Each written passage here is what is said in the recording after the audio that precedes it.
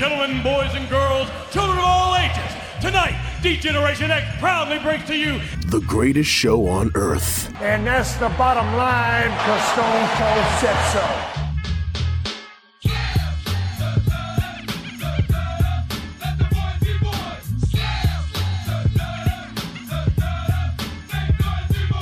Joe Black, Chris Mindell, the Sons of Slam podcast. One pill makes you larger, and one pill makes you small. And the ones that mother gives you don't do anything at all. Go ask Alice when she's 10 feet tall. And if you go chasing rabbits and you know you're going to fall, tell 'em a hookah smoking caterpillar has given you the call. Call Alice when she was just small.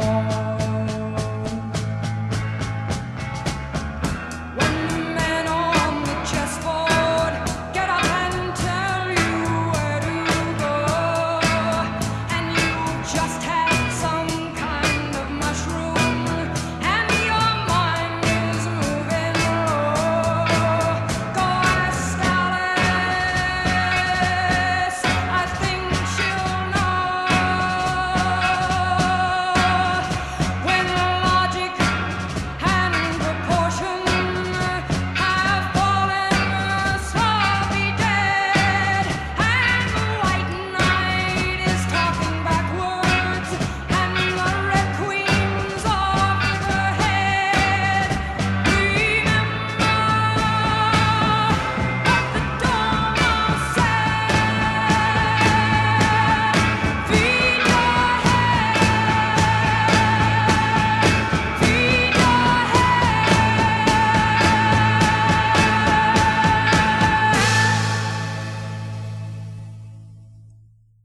It's a good song.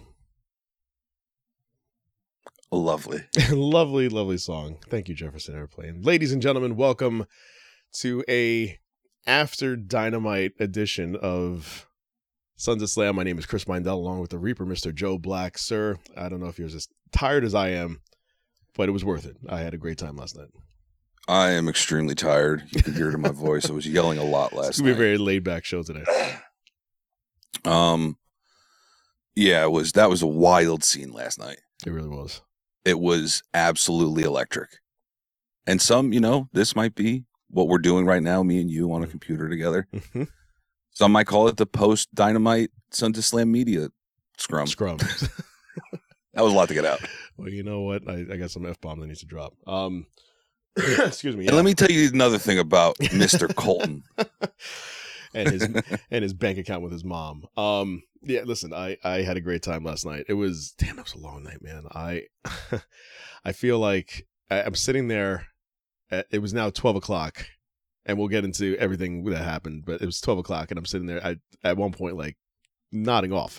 Like I've never done that in a wrestling event, and even at WrestleMania, last WrestleMania in New York, when it was 15 hours, and we were at the last match of the night with with Becky Lynch and Charlotte and Ronda Rousey, and I'm still wide awake. But damn, this was just like a long day. The dude in the row next to us was completely passed out. Did you notice that? Did you see that at all? I did not know. Oh, dude, me and Timmy were having a field day with that guy. We just kept on looking over, and I would look at him, I'd stare right back at Timmy, and we'd lock eyes and crack up laughing. This dude was straight up tweaking. There were some characters. Like he was on H. There were some characters there last night. I gotta tell you, in our section, we were in section 118. Don't fucking get me started, man. 118 represent. Like it was just a weird a weird situation. We had red velvet in front of us with the belt. Oh, you mean the freaking the gay husband from Modern Family? Yes. Jesse Tyler. Jesse Tyler. Yeah, he was in front of us with a brand new belt that he bought. He just bought this belt and a collared shirt. You know what? I'm glad you brought this up. Go ahead. If you, at any point in your life, yeah, have gone or are planning on going to a wrestling event, wearing a collared shirt, sporting an AEW title belt, I have zero respect for you. See, you say that now, but what if that's his character? What if he comes into wrestling and that's like his thing? Like he comes in a collared dress suit and that's how he wrestles. I'm going to boo the shit. He's got heat with me. Bro, I was on edge for the first half of Dynamite because he kept on getting up. I just wanted to sit down. I didn't want to have to get up for every goddamn entrance. He stood up every fucking entrance and brandished his fucking fake AEW title belt to the world like he was a goddamn champion. Wow. There's some sort of way about this. Wow. It was, oh man, you have no idea. You have no idea. Listen, we have totally different experiences because I can't remember the last time we sat next to each other was in Prudential, like 2 times ago. And so we have totally different experiences. Like we were at UBS, we were sitting in the front row, in the back there, but you were in the, on the aisle over there. I was in the middle. Like we have totally different experiences going on. I'm sitting next to a gay couple, who is very funny and very nerdy as well. There was the gay couple next to me. There was sitting next to my buddy Mark. Shout out to Mark for coming. But we had great seats. It was straight on to the ring. It was fun, man. It was great. And I said it last time, and I'll say it again. Like that venue for wrestling, just the sound in there is absolutely insane. It's just because you can fit 20,000. It's like going to Madison Square Garden. You fit 20,000 people in an arena that's shaped the way it is with a huge roof on it. That shit's going to come back down on you. So high. It's just insanely high. And so the sound just like goes everywhere. It has nothing to bounce off of. So it just sounds like a cavernous echo in there. And it was amazing. I love the venue in the sound sense. Seating absolutely sucks, man. It's hard to sit there, especially when you have round bottoms. And yes, yeah, especially when you're sitting next to someone else who has a round bottoms touch. So it was a little uncomfortable. But with that being said, some in our group actually like when that happens. Well, shout out to Tim. Shout out to Tim. That was my point to Mark. I said, how do you get a belt? You buy this brand new belt, collar guy. He bought it there. But you're sitting. He bought it live. He was not a big guy. He was a skinny guy, but he's sitting there in his. No, he was tall though. He was at least 6'2". He was a tall guy. He wasn't like big. He wasn't wide. He was tall, but he had this belt. How do you sit in those seats for 5 hours holding this damn belt? You know what I didn't like? I know exactly how he did it. He used the belt as a tray. That's an expensive tray to hold his beers. That's an expensive ass tray. Nah, dude. Listen, this might be a little nerdy of me to say. Do not ever buy a championship belt and use it as a coaster. As a coaster. Okay? Granted, that is an $800 coaster. Ballin', sure. Yeah. But the respect is what it demands. That's right. Even if it's fake. I brought my belt to one event. But you didn't wear a collared shirt. One event, because I knew that it was just such a pain in the ass to carry that thing around. I can't enjoy the show while I'm holding on to this 10-pound belt. It's insane. I'll bring a belt to an autograph signing. Okay, I'll get the belt signed by someone. That's a different thing. That's fine. You're in and out. That's the thing. You're sitting there for hours. Exactly. Dude. You're there for hours. It was just a lot. It was a lot. Anyway, even signs. People that bring signs. I get the sign. The signs are better. I'll give them that, as opposed to holding a freaking 15-pound championship belt around your shoulder for 5 hours. Yeah. At least a sign is just paper. And you can throw it away before you leave. Right. If it wasn't good. If it's good, you keep it, you laminate it, you post it on the wall. You laminate your poster. You know what I mean? Remember that time we were at Grand Slam? And some weird guy with the red hair and a suit was jumping in front of us. And it wasn't a suit, dude. He was He was a Chad. He was an Aussie Chad. That's right. They were from Australia? I thought they were from England. I think it was just him. No, it was the other guy too. He handed that belt off to the people in the row before him, in front of him. Yeah, they were all together. They were all had the accent too, so they were definitely from out of town. Oh, anywho, fun times. We will talk about our experience with Dynamite in a few. How about Jefferson Airplane? making an appearance. Jefferson Airplane. Let's talk Making an appearance, but not on television. not on television. No, apparently Yet. I'm going to say yet. during breaks, we get Jefferson Airplane. So the only thing I really want to talk about with Raw is this, and I got to tell you, when you have something so subtle that brings so much attention, it's amazing. I love the fact that it was just starting off with a QR code behind Austin Theory as a throwaway. It really wasn't anything, and as a matter of fact, it was the timing of it. Everybody has theories, and everybody has, no pun intended, aha, and everybody has their thoughts on this whole thing. My thought is that the timing was great because, first of all, it was after everything seemed to line up with Alexa Bliss. She had an appearance with the Damage Control, which again, that name absolutely cracks me up. It'll grow on you. Yeah, I'm sure it will. They had Alexa Bliss and the whole crew come out. Then you had this QR code with Austin Theory in the background. So when you scan the QR code, it brings you to this video of a white rabbit jumping around, and he's playing Hangman, and he's crossing off letters, and he's filling up the letters to. Wait. Oh. Okay, I'm sorry. Go on. No, go on. No, I'm gonna get to your point, but when he's jumping around and you see the Hangman form, and then he spells out the sentence was, the question was, who killed the world? And the answer was, you did. But before you get before you get to that, go ahead. So it was pointed out to me after I had seen the QR code. Mm-hmm. If you notice when the white rabbit, first starts playing Hangman, mm-hmm. he goes to 5 letters. The first 5 letters are D-E-M-O-N. What's that spell? Demon. I didn't know that either until you told me before we started recording. That's yeah. Even that right there is like that subtle. Amongst the subtleness, that subtleness is great. And if that's a thing that leads to what we think it's going to be, then that's just superb, absolutely outstanding. It's wonderful. It is. Wonderful. I will be so happy when Bray Wyatt comes back. So if that's what we're thinking, it's going to be Bray Wyatt. So then this spells out you did, and then it shows a date. So they'll have the white rabbit on the left. It says it has 9.23 as a date, mm-hmm. and then when it jumps to the right hand side, it has 9:23 as in a time. So my thought is this Friday at 9:23 p.m. we're gonna have something going on. Very Jericho countdown-esque for the Y2J. It's at a certain exact point. Something's gonna. You think we get a countdown? I think we get. Do you think like? I think we get flickering lights like we did with Alexa Bliss. She had that main event with Bayley, and they had some flickering lights, which nobody's really talking about. It kind of just went. Do we think it's going to be an all-out assault of Bray Wyatt? Do we think we're going to get the whole thing at one time? Oh, or do you think this is saying pay attention to what's going on during the time of 9:23 on Friday? Like, is it going to be something real tiny, like a Firefly Funhouse character is going to pop up?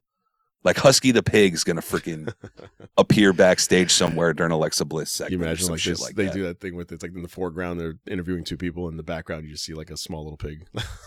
Exactly, that's what I'm saying. That'd be great. That'd be great. But look no, I want the whole thing. You want it all at once. I need him to at least appear.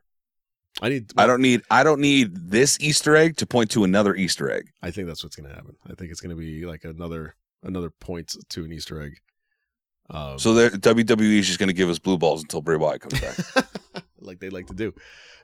Yeah, that's true. Just like they like to do. Although this one is a little more. I mean, again, it seems obvious, not as obvious as like Edge and his vignettes when he returned. But this one is very creative, and I do like the aspect of the timing of everything happening with Alexa Bliss and this video coming out, and Bayley saying that she's not the same person that she used to be, and I think there's something going on there.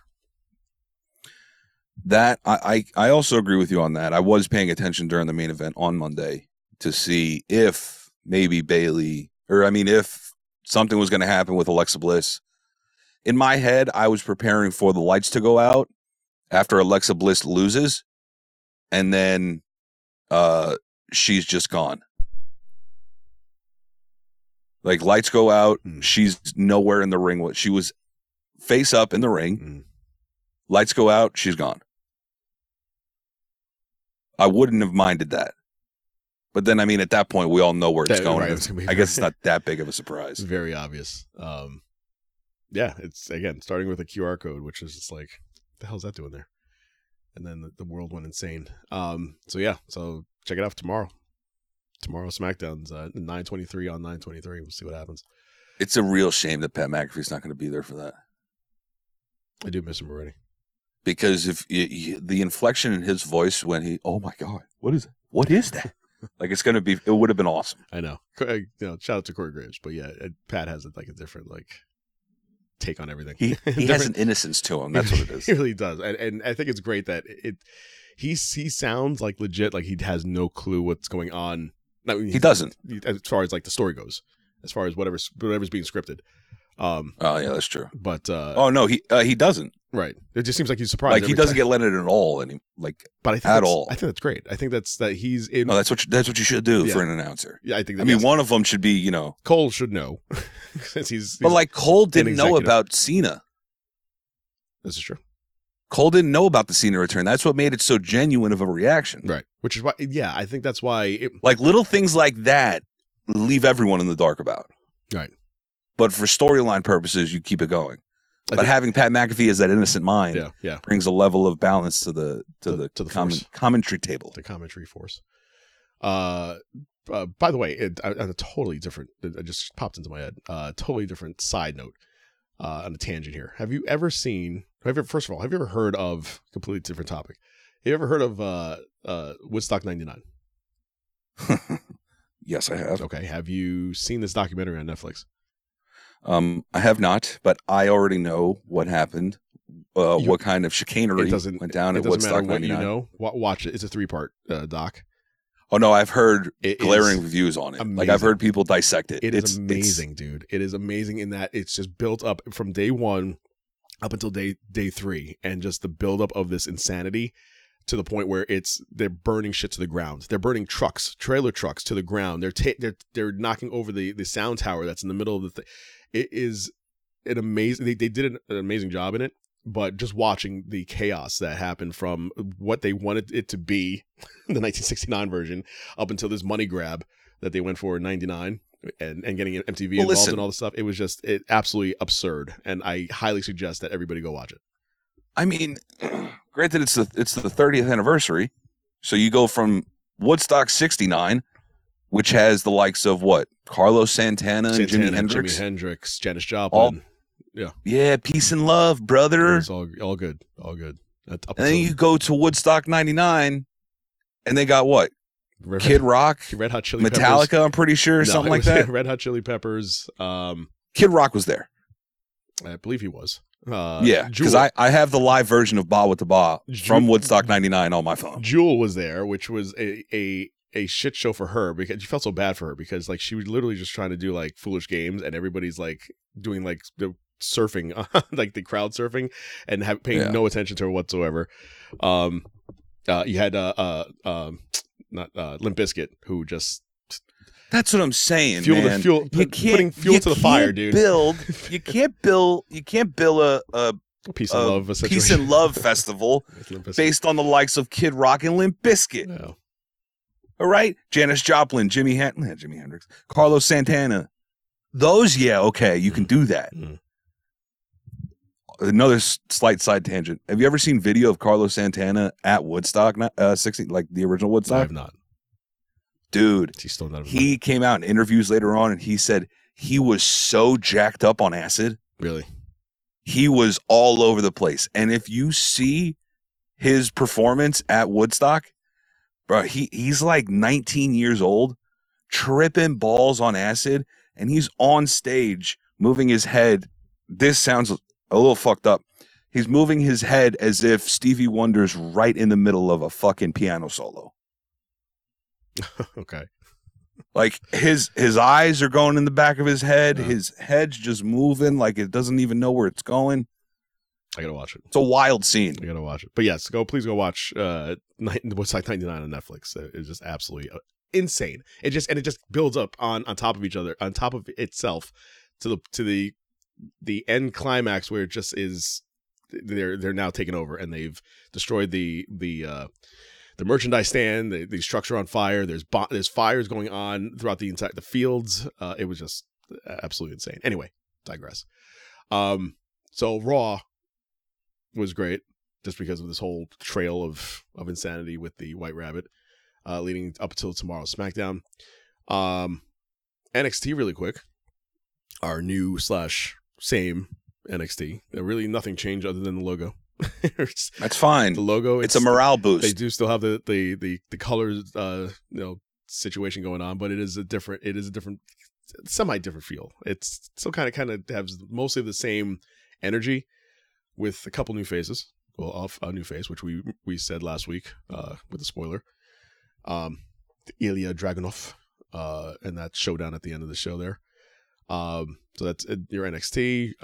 By the way, shout out to Shawn Michaels kicking things off. We have a vacated North American Championship now. So Solo Sikoa had that belt for all of a week. So the Bloodline is now one belt down. I'm starting to think that the only reason that Solo Sikoa won the NXT North American title was just so he could have a championship around his shoulder during the Logan Paul press conference. That was it.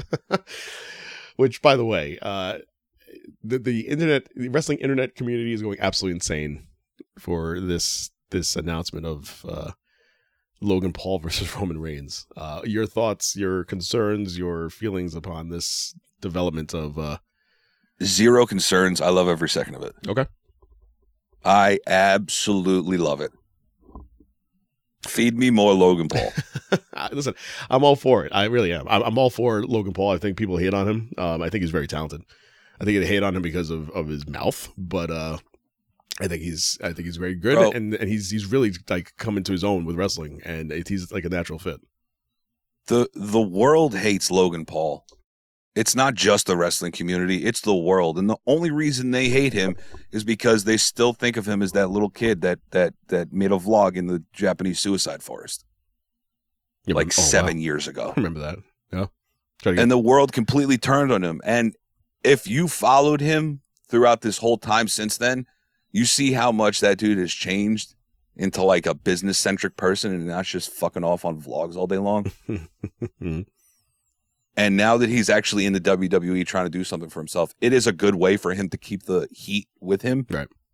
To have that in his past, I guess. But I don't know. Listen, I've been a fan of Logan Paul since Vine. Do it for the Vine. Do it for the Vine. Yeah. I ain't gonna do it. I ain't gonna do it.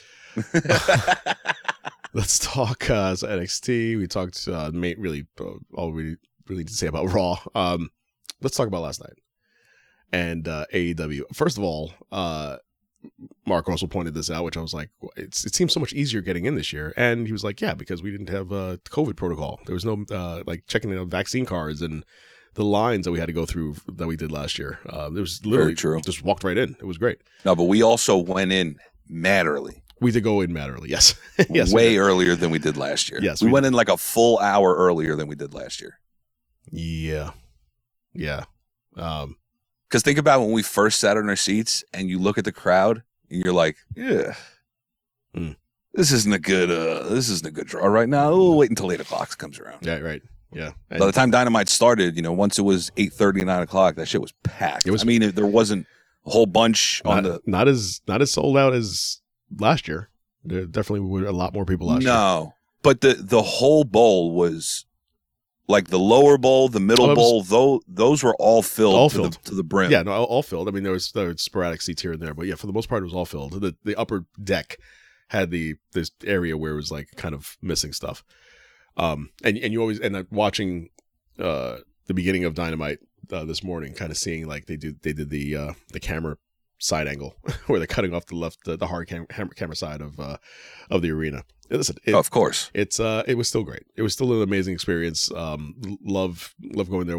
So I'll keep going to Grand Slam. It was great. Yeah, that's going to be a yearly thing for us. I think it's yes. But by the way, I'm telling you, and I'm saying it on mic. Next year, we're getting those seats up on the top of the section. I need space. My hips, they lie because there's no way in hell. Every time I had to go back in this, every week we stood up when it was something exciting, and then having to go sit back down.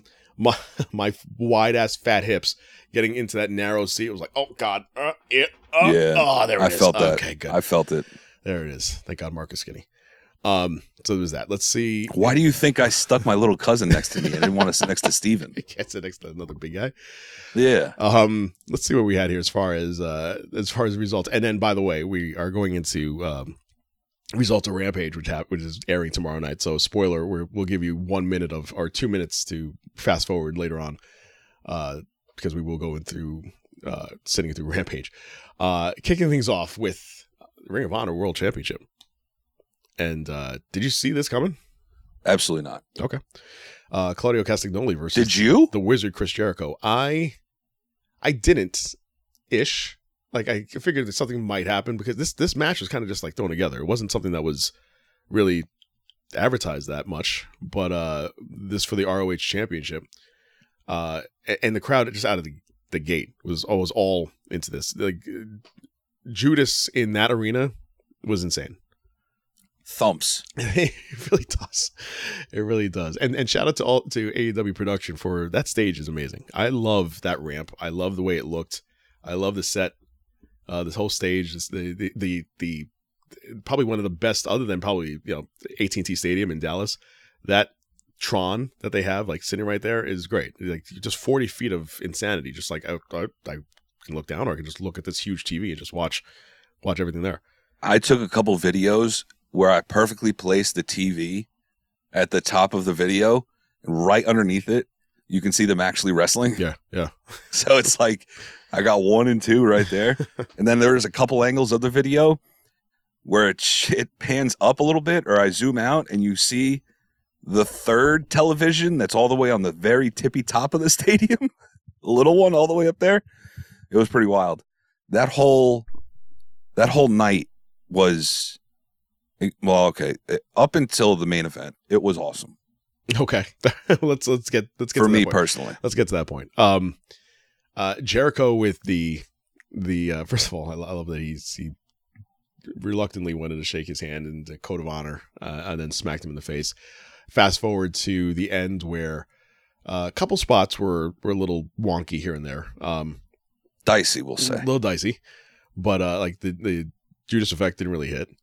But had the spot at the end there where Claudio was cornered Aubrey Edwards after like a sling blade kind of thing. And then turn around and he gets kicked in the balls, and then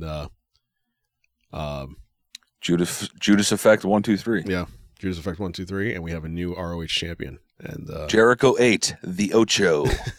his 8th world title reign. The people behind me, the one guy behind me was like, that's fucking bullshit. It doesn't make any sense. Of course it makes sense. It makes sense, but I also agreed with him. I was like, oh man, this is fucking no. What? It made sense only because for now, if you want to get eyes on ROH, and Mark had a good point too. If when do we start doing ROH as its own thing? ROH right now feels like the stepson of AEW. It's NXT. It really is NXT, and like it's Vince McMahon. It's NXT 2.0 under the Vince McMahon era. Well, that's what it is. The NXT is like the up and comers. This feels like, it really does feel like a step. It feels like a side piece. It's like a Rampage-esque kind of thing. Like you have like the main people there. Like Claudio is a main guy, but it just feels it feels less than. And ROH in its heyday had like this great feel to it, and there's no feel to ROH. ROH right now is just an offshoot with matches in between on Dynamite and Rampage. That's all it is. It was because ROH had a underground vibe to it. Mm-hmm. Like it was. That's where the wrestling fans, wrestlers were wrestling. Whoa, that was a good one. Yeah. But yeah, Ring of Honor now, I think it doesn't have that underground feel anymore. It does not. It doesn't have that degenerate's not the right word, but it's along the same lines. Okay. Underground degenerate. I don't know where that was going. My fucking brain is fried. Okay. I agreed with the decision only because I feel like if ROH is going to go in this route, and no disrespect to Claudio because he's a great wrestler, but if Chris Jericho can actually, if they did something with Chris Jericho that ROH did have its own feel and its own thing, it would even be better. But it doesn't. It's still going to be JAS in Dynamite, but I feel like put eyes on ROH. I think that's, for now, it's a good thing. I'm not saying long term. I'm not saying to do this for years with Jericho, but for now, I agree with the decision, and hopefully he can, make ROH something more than it is right now. I listened back to the call, and I forget who. I apologize. I forget who the announcer's name is or the commentator's name is, but the guy who comes out just for Ring of Honor. Like during every Ring of Honor match, they always bring out the one commentator and the one ring announcer. Ian Riccoboni. What? Ian Riccoboni. That's really? No. Right? Yeah. I don't know. Riccoboni? Sure. Riccoboni? Yeah, okay. That's what it says. Yeah. Ian Rice-A-Roni. Okay. What he said when Jericho won, I think he said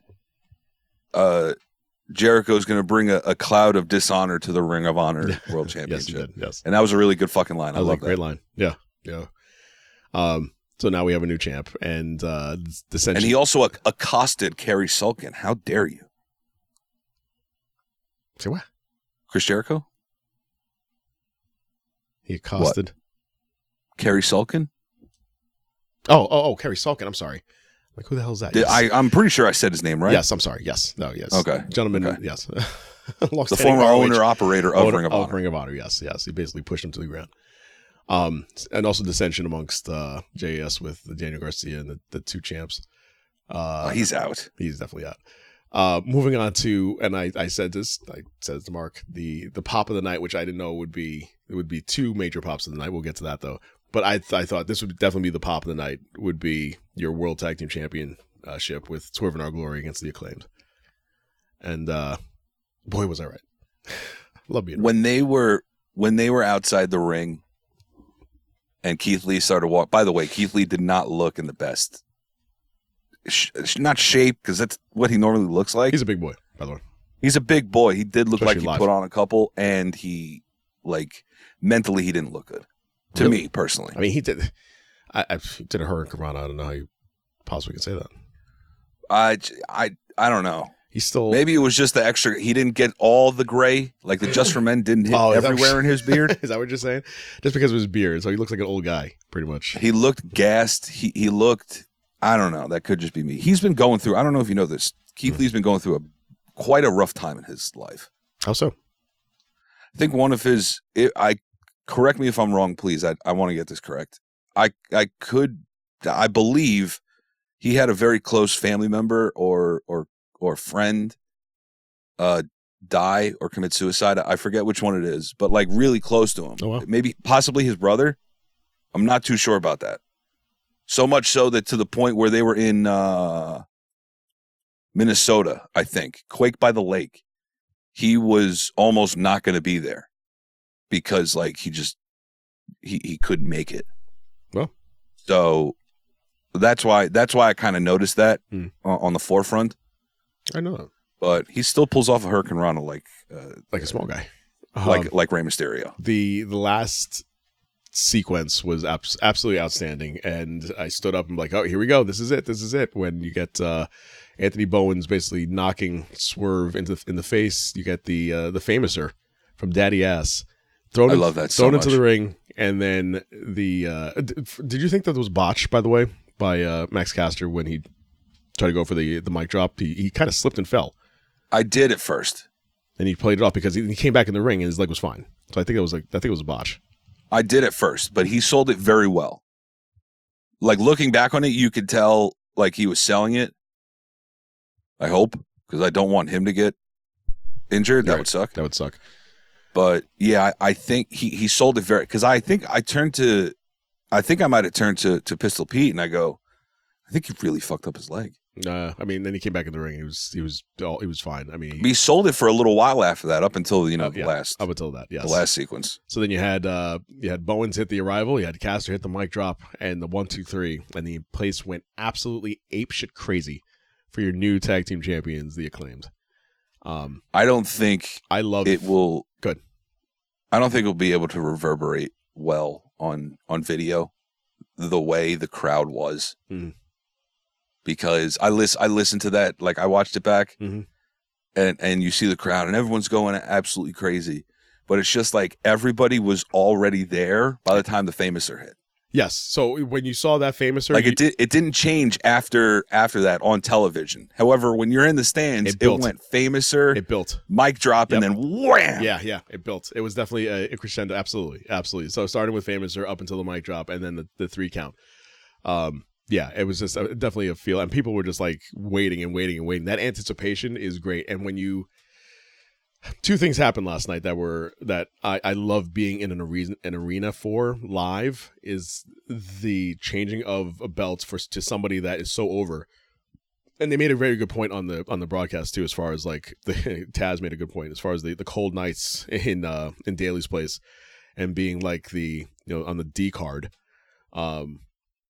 and it coming all this way to now being the champs. And you found They got like makeshift suspended by Tony Khan at one point. they did they did because of Caster's lyrics, right? Yeah, But now they get teamed up with was Who that knew- was the Simone Biles one, right? Yes, Okay, you're right. I'm just Yeah, making sure. it's mobile. Okay. Who knew that you'd have these two guys, and then they come up with these this scissor thing that nobody really paid attention to, like they just did it, and then all of a sudden they had this program with the Ass Boys and Dad, and then all of a sudden like they were together in like a group, and then all of a sudden they split up, and then the Ass Boys turned on their father. They go their separate ways into the firm, which I don't see how they're gonna be as big as this. But then Daddy Ass Billy Gunn finds his way into this group who's now, it was just like the way that things aligned perfectly. Everything just lined up so well that all 3 of them kind of just came together at the same exact time to like, you know what, let's do this. And they did it. And it's way over. And it's such a great group. And it's very, it's very entertaining watching them. Do you remember when we were at, I forget if it was UBS or Prudential, excuse me, and Tony Khan brought the Acclaimed out, and the pop that they got, in my head, I was like, oh, wow. They're actually, I mean, I love the Acclaim. Everybody loves the Acclaim. But I do. They had. I was like, oh my God, they're really like, they're fucking over. They get and then it just kept going. Like they have been on a year-long skyrocket into everybody's hearts. But the last 2 months have been just like, oh, the last 2 months have been absurd. wonderful. Absurd for the Acclaims. Congratulations to the Acclaimed. You can see the genuine look on Bowen's face. Like he was insanely happy. Like that's very cool. Very cool to kind of see the 2 of them, and then Billy Gunn, giving them the hugs. That was cool. If either one of them started to tear up, I would have lost it. That'll always get me. You work your career. You work so hard during your career to get to one point in your life. And this was that one point. This is it. Yeah. Right? Now you got to keep it going, but this was that one point that you strived for. Yeah. And now you got it. Good for them. I was very happy for them. And so was everybody else.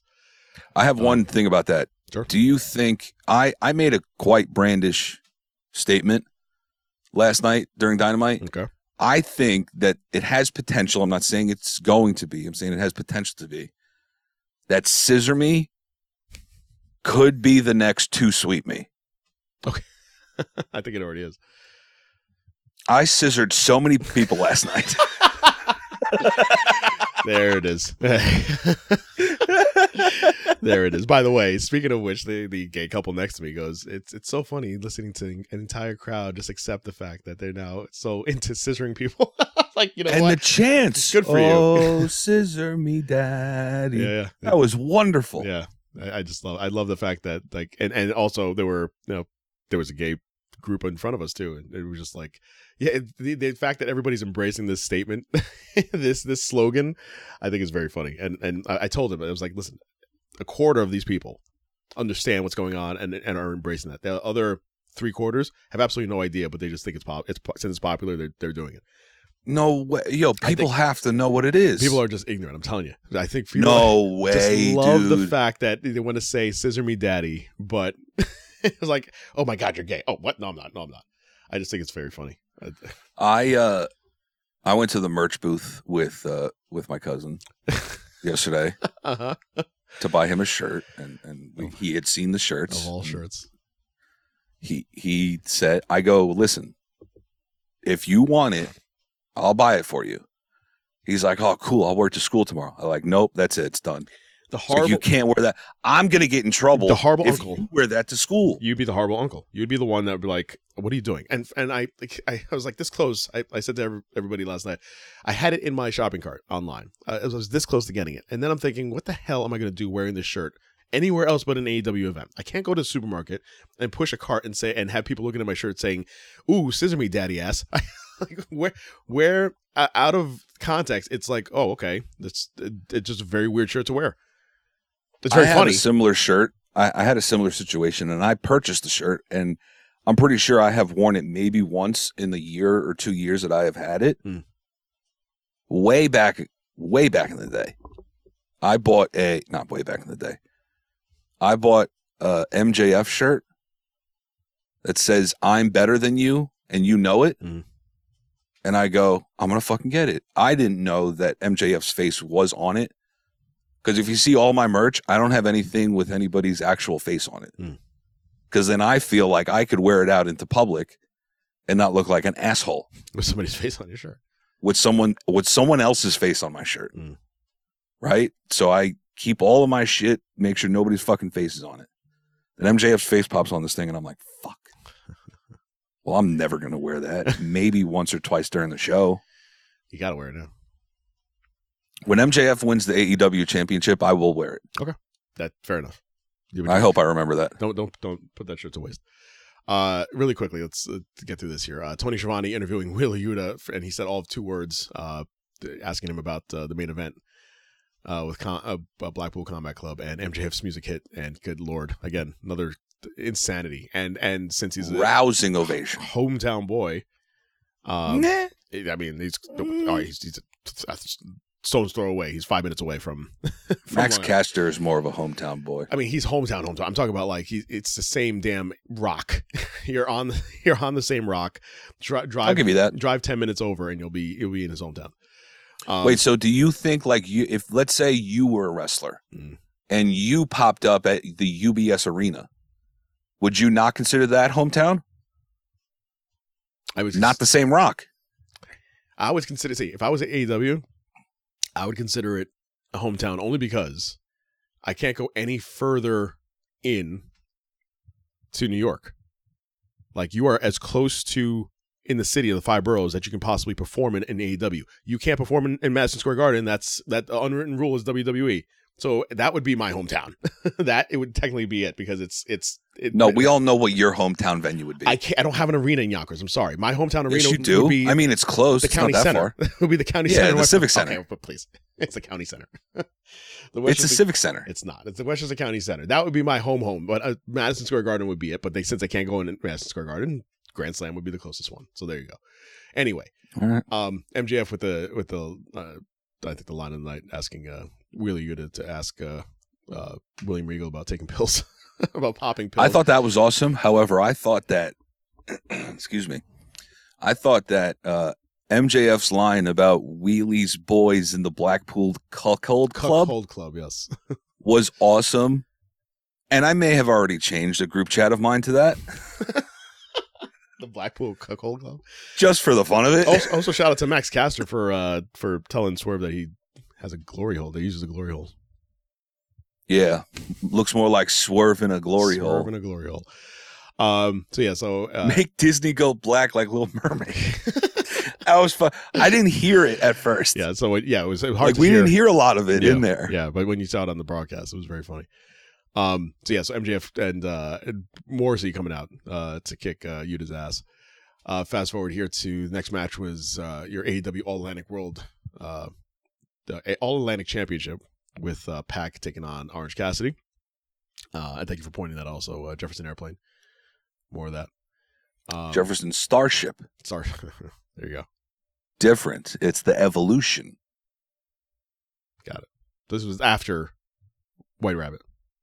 Yes, White Rabbit. Then they turn into White Rabbits by Jefferson Airplane. Mm-hmm. Jane by Jefferson Starship. Starship, right.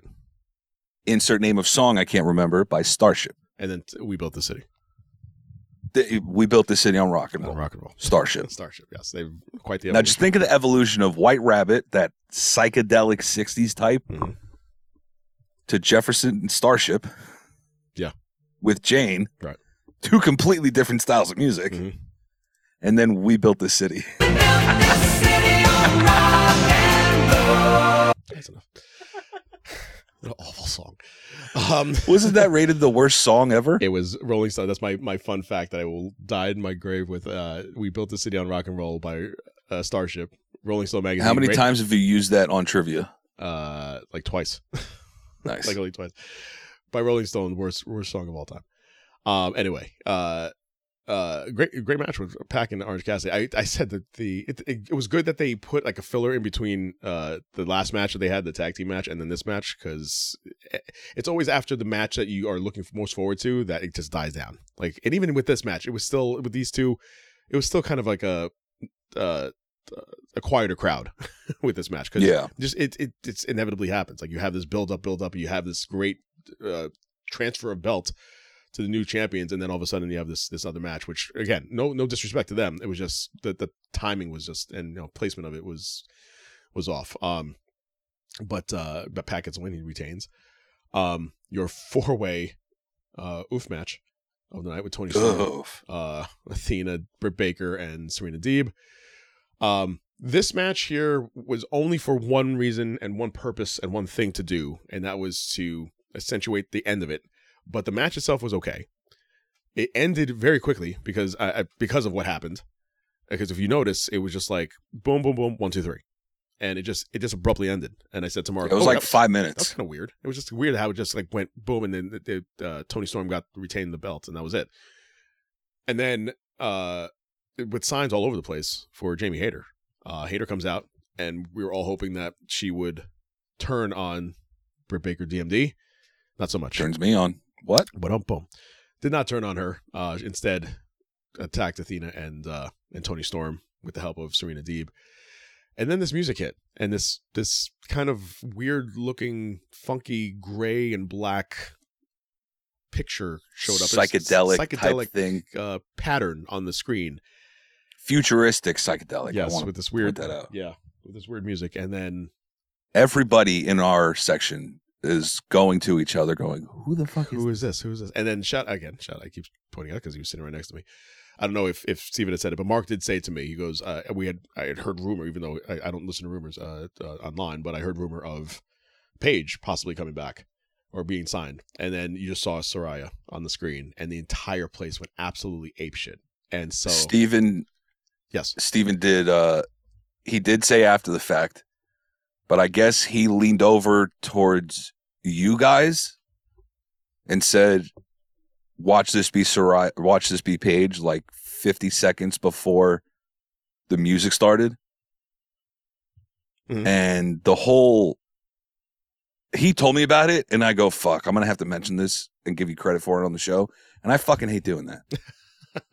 But I will give it to him. He called it. I'll say that to him. Timmy could back it up. For the first time ever for Mark and for Steven. Bitch, you guessed it. You was right. So Paige Saraya is now in AEW All Elite, and she has claimed this is my house. And God, she looks good. She looks absolutely insane. She looks wonderful. And this is I think the thing that they needed. The women's division needed this because Jade can destroy everybody that she wants, but this, you have Tony Storm as the interim champion. I still hate that shit, but you need Saraya now, and so this hopefully will pick up the women's division to where it needs to go. And then the main event, we had our main event with Moxley taking on Bryan Danielson, and this one here, which again, amazing match, but not to the ending that people had either expected or hoped for, myself included. I had not that it wasn't I hoped for, it was kind of what I didn't expect. And that's Moxley to win. And so now we have Moxley as a 3-time champ. And First ever 2-time and first ever 3-time champion. There we go. Champion. Your thoughts, really quick. I was a little shocked at first because I had it set in my head that Bryan was going to win, because Bryan needs to start winning shit. Like he's been losing. He really does. He won in the tournament, absolutely, but you had a chance. You had a chance to get that pop from Yeselmania. Mm-hmm. You had that chance, and you gave it to Moxley.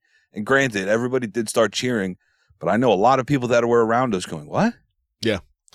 Yeah, I feel like Bryan, if you went like a new direction, I had assumed that it would not be Jon Moxley, because if you ever watch, I don't know if you watch the movie Clerks, but the 1 or 2 or 3, one. yes, Three- seen it, black and white. 3's out now. I know it well. Yes. So the running joke, the gag by Dante is, I'm not even supposed to be here today. And so Yeah, it was my day off. It's my day off. I'm not even supposed to be here today. And I feel like that was with Moxley. So this match, first of all, would never have been a thing had it not been for CM Punk. So because this match is going on, he had to come back that following Wednesday. He was supposed to be on vacation. He was supposed to be on vacation. So he gave that impassioned speech to AEW, blah, blah, blah, which was all well and good. Hence why I was like, okay, he's not even supposed to be here today. Like, it's great that he put in the time and effort to put this match forward, to progress this new storyline, but take the time off, go do what you were supposed to do, and have Bryan Danielson win this. He doesn't even go here. He was supposed to be here today. Yeah, and he won the belt. And I'm like, oh shit, that's kind of weird. But at the same time, yeah, I think that we could have had a different direction and had a different era, so to speak, of, even if it was for like a couple months, like have Bryan Danielson win the belt. I mean, he's been a multi-time champion in WWE. He's obviously proven that he can do it. He's way over in AEW, and it's not like it would be out of the realm of possibility. Why not put the belt on him? It didn't make sense to me. Yeah, I would venture to. I don't know where this is going now. Is Moxley just going to lose on his first defense to MJF? I don't get it. Or are we waiting this out for another month or two? Is MJF going to win it at Full Gear? Maybe. Like, I don't know. I don't even know what's happening. I guess that's a good thing. It's a month and a half away. They could build, but a month and a half build for one championship match? But it's at Full Gear. Is that the place to do it? Yeah. Really? For MJF? Yeah. I feel like there should be Moxley will have a title defense and retain at Full Gear, and then like at Double or Nothing, like have MJF. A UBS in December. Yeah, really. That'd be great too. So yeah, there's that. Thinking about it, that probably is what they're going to do. I mean, that should be the way to do it. Fast forward in when I say now, for spoiler alerts for Rampage, I have your results here because Lord, and by the way, this is at this moment in time, like when Rampage is starting. First of all, it didn't start at like 10 o'clock. It was just 2-hour Rampage, which had really good matches. Started at like 10:15, so we're already like it's 2 hours of wrestling. Technically 2.5 because we had Dark Elevation. So we had the 2 whopping matches from Dark Elevation. I know. Shout out to Ortiz.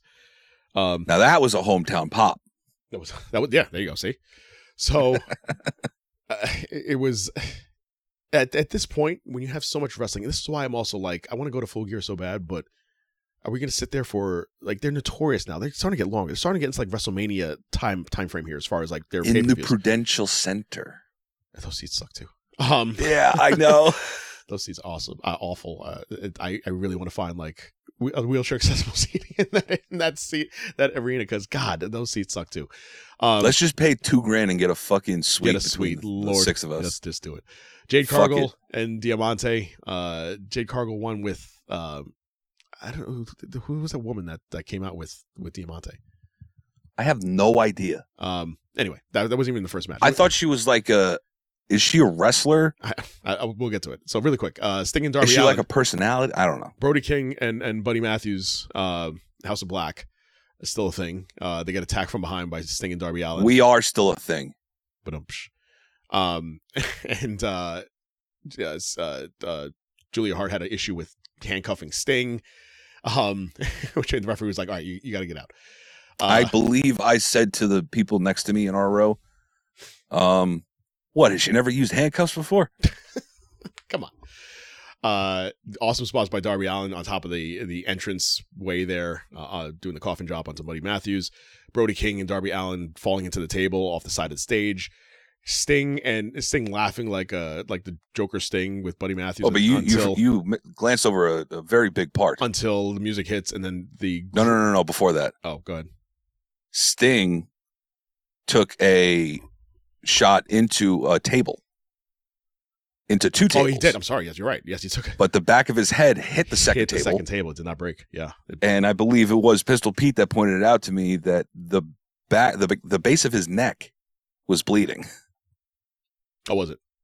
Yeah. I tried to look for it. I couldn't really see it all too well because he just looked incredibly red back there anyway. He definitely cut the back of his head. Yeah. He had to have, because he totally smacked the table with his head. Yeah, so he was sitting. Fast forward, him sitting in the chair, handcuffed, with Buddy Matthews, and the music hit, and it was the Great Muta of all people coming out. And solid pop too. Oh yeah, absolutely. I mean, listen, he's what, 59, 58? Yeah, I just want to point this out. Sting looks like he's 20 compared to fucking Muta. Sting is in great shape. Muta, I mean, not so much. Great shape for 58, but cannot move like he used to. We had another great pop of the night with Angela Parker and Matt Maynard taking on Hook and Action Bronson, and Action Bronson rapping the theme song the whole way down. I fucking called it. I loved every second of that. Dude, he's quick. He's a little speed demon running those ropes. Yo, Action Bronson is a fucking beast. He could do this. Like, he could really, if he puts some more time into it, I can see him getting like some top rope shit and doing some like real moves. He did like but he's a famous person already, so he's not probably. I think he should. He should, absolutely. He'd be a great big man although he's like 5'8". Babon, he can do it. I think Action Bronson can do it. And he's got he's like Taz. He's like a short, stocky guy that can just like run your ass over. That's very true. Diamante and Jay Cargill. Didn't I still want to know who that person was, because it just made no sense. That match was kind of like a blah. Samoa Joe and Wardlow taking on Tony Nese and Josh Wood, another like throwaway match. I think Wardlow actually got injured in this match. I went over to my cousin and I go, when Samoa Joe's music hit and everybody started chanting, Joe, Joe, Joe. I go to my cousin, I go, hey Seb, look, everybody's cheering for me. He's like, shut up. Make no sense. Jungle Boy taking on Rey Fenix, which was this match was actually my favorite match of the night, because the match itself was great, absolutely outstanding. Excuse me. And then fast forward to the end, where Jungle Boy gets the win, but Christian Cage's music hits, and says a lot of stuff about his mom, as he always does. And then Luchasaurus is behind him, and the right hand of destruction just takes out Jungle Boy. They're really starting to build Luchasaurus and Christian like Kane and Paul Bearer. I feel like it's like that they could be probably one of the biggest heel duos in AEW, because Christian is, again, I love Christian. I will continue to tout his mic work as a heel is absolutely great. Chris Jericho backstage, with the celebration. Daniel Garcia also just kind of like, what the hell are we doing here? And Sammy Guevara and Eddie Kingston putting their real feud up on in the mat. And huge pop for Eddie Kingston. He gets the win, but because he won't let go, security has to come out, and Paul Turner reverses the call to the dismay and chagrin of everybody, including Eddie Kingston, who wanted to kick Paul Turner's ass. And then Wait, what did I say to you when we left the arena? What'd you say?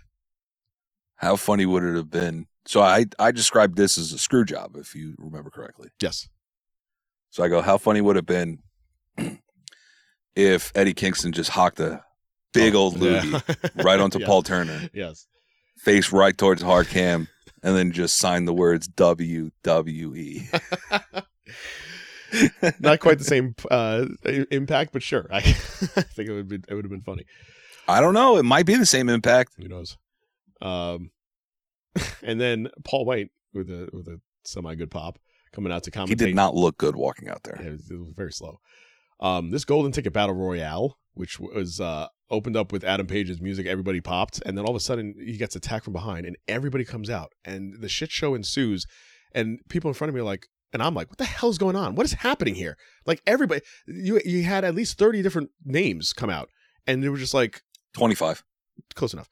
It was just like, it was insanity. It made absolutely no sense. They were all fighting outside the ring.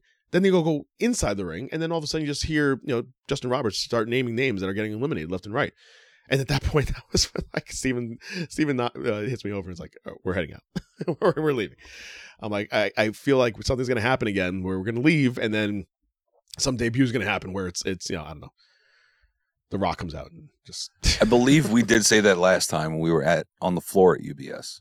Yeah, because they had apparently they had a great match that was a dark match, no pun intended. Yeah, and we missed it, and we're like, we're never leaving early again. Well, come to find and out. then a 2-hour Rampage comes out. We're like, we're leaving. let's go home, Okay, please. so if it was an hour, I would have stayed. Honestly, if it was an hour, Yes, Rampage, absolutely, I would have 100%. stayed. But this was it just kept going on and on, and again, at this point, it was 12:20 in the morning, and we were like, oh god, and I took a second to like, all right, I'll just leave with you. So we all left, and I said walking out, I was like, you know what? I mean, we assume that Adam Page is going to be the winner, right? And sure enough, he was the winner of the whole thing. Bitch, you guessed it. I'm taking this now. Thank you.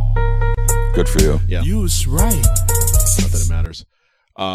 And so we have he's going to cash in, and maybe he'll be that fight against Moxley at Full Gear. And then the main event, okay, sure. Ricky Starks against Powerhouse Hobbs in a lights out match.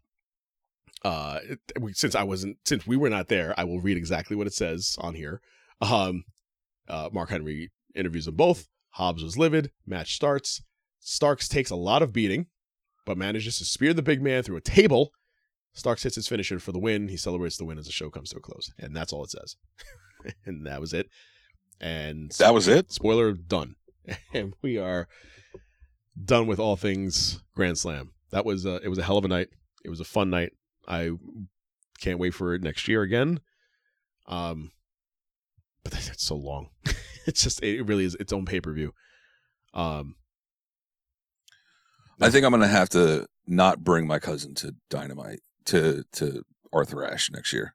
Oh. Dude, he was starting to fucking slump. He was fading. He was fading. Poor kid has school the next day. He's like, right now he's probably sleeping in class. Dude, as we got speak. home. I got to his house. I dropped him off at like 1 o'clock. And I'm like, what time do you have to be up in the morning? Yeah. He's like, I usually get up at 5:30. Oh, What? God. Oh, fuck. This poor kid. Yeah. His parents are probably like, you will never go out with Uncle Joe ever again. That's it. No, they'll always let me take him. God. I'm sure you had a good time. You look like you had fun. No, yeah, he had a fucking blast. Honestly, you weren't in our car ride. And I don't know if he's going to remember. You've been around Steven and Timmy enough to know some of their antics. Mhm. I don't know if my cousin's going to remember the actual show more or nearly pissing himself laughing so much at Steven and Timmy. Like all of them got at once. I dropped Pete and Tim off first. I dropped Steven off last. And my cousin gets in the car and he goes to me. He's like, "How are you not laughing?" Like, what are you talking about? He's like, the shit that they were doing, that they were saying, I can't stop laughing. Because you're so used to it. That's just. And I'm like, dude, I've had this for the past 10 years. Yeah. Like, this is old hat to me. These assholes. I get fucking annoyed now. It's all that. It was very funny. I had a great time last night. Thank you guys for making it so much fun, and thank you guys for listening. This was awesome. Hit us up on Twitter, Sons of Slam Show. Let us know what you thought of Dynamite, what you think of of Rampage coming up tomorrow, and tell us what you think about the shit show that happened with that Golden Ticket Battle Royale, because there was no kind of cohesiveness at all. It was just insane. White Rabbit, see who that is tomorrow night also. So it's gonna be a long night of wrestling tomorrow. I have one more thing I wanted to mention about SmackDown. Yes. Really quick. Yeah, quick. Michael Cole mentioned that Ricochet and Sami Zayn have wrestled before in, and I quote, he said this, Pro Wrestling Guerrilla. Oh, shout out to Excalibur. Right? Okay. Exactly. Famously founded by Excalibur and launched the careers such as the Young Bucks. I don't know. I don't think I've ever heard PWG ever mentioned on WWE. Well, WWE doesn't announce or promote any other promotions, let alone just Evolve, and that was after they fucking bought it. Well, yeah, because that makes sense. But I'm saying it's like a company, maybe a company that doesn't exist anymore. Maybe that's why they can do it. But no, it still does. PWG? Yeah. Really? Yeah. Not with Excalibur. No. He sold it off. He got out of that. Got it. Okay. I think he got out of that right about the time that he was starting to say the N-word in promos. Oh, that guy. Excalibur. I think that's when that happened. There was a time, remember, during COVID when he got canceled because he said the N-word? Go figure. Yeah. And now he's. And then Tony Khan just quietly swept it under the rug like he was a Catholic priest. And that is that. Ladies and gentlemen, thank you so very much. Till next week, everybody. We'll be talking all things White Rabbit and all things 17-hour Grand Slam again, Rampage and all that stuff. Guys, thank you so very much. Chris Mindell, Reaper Joe Black. Sir, see you next time. We'll see you tomorrow, Bray. Oh, there it is. The Sons of Slam podcast.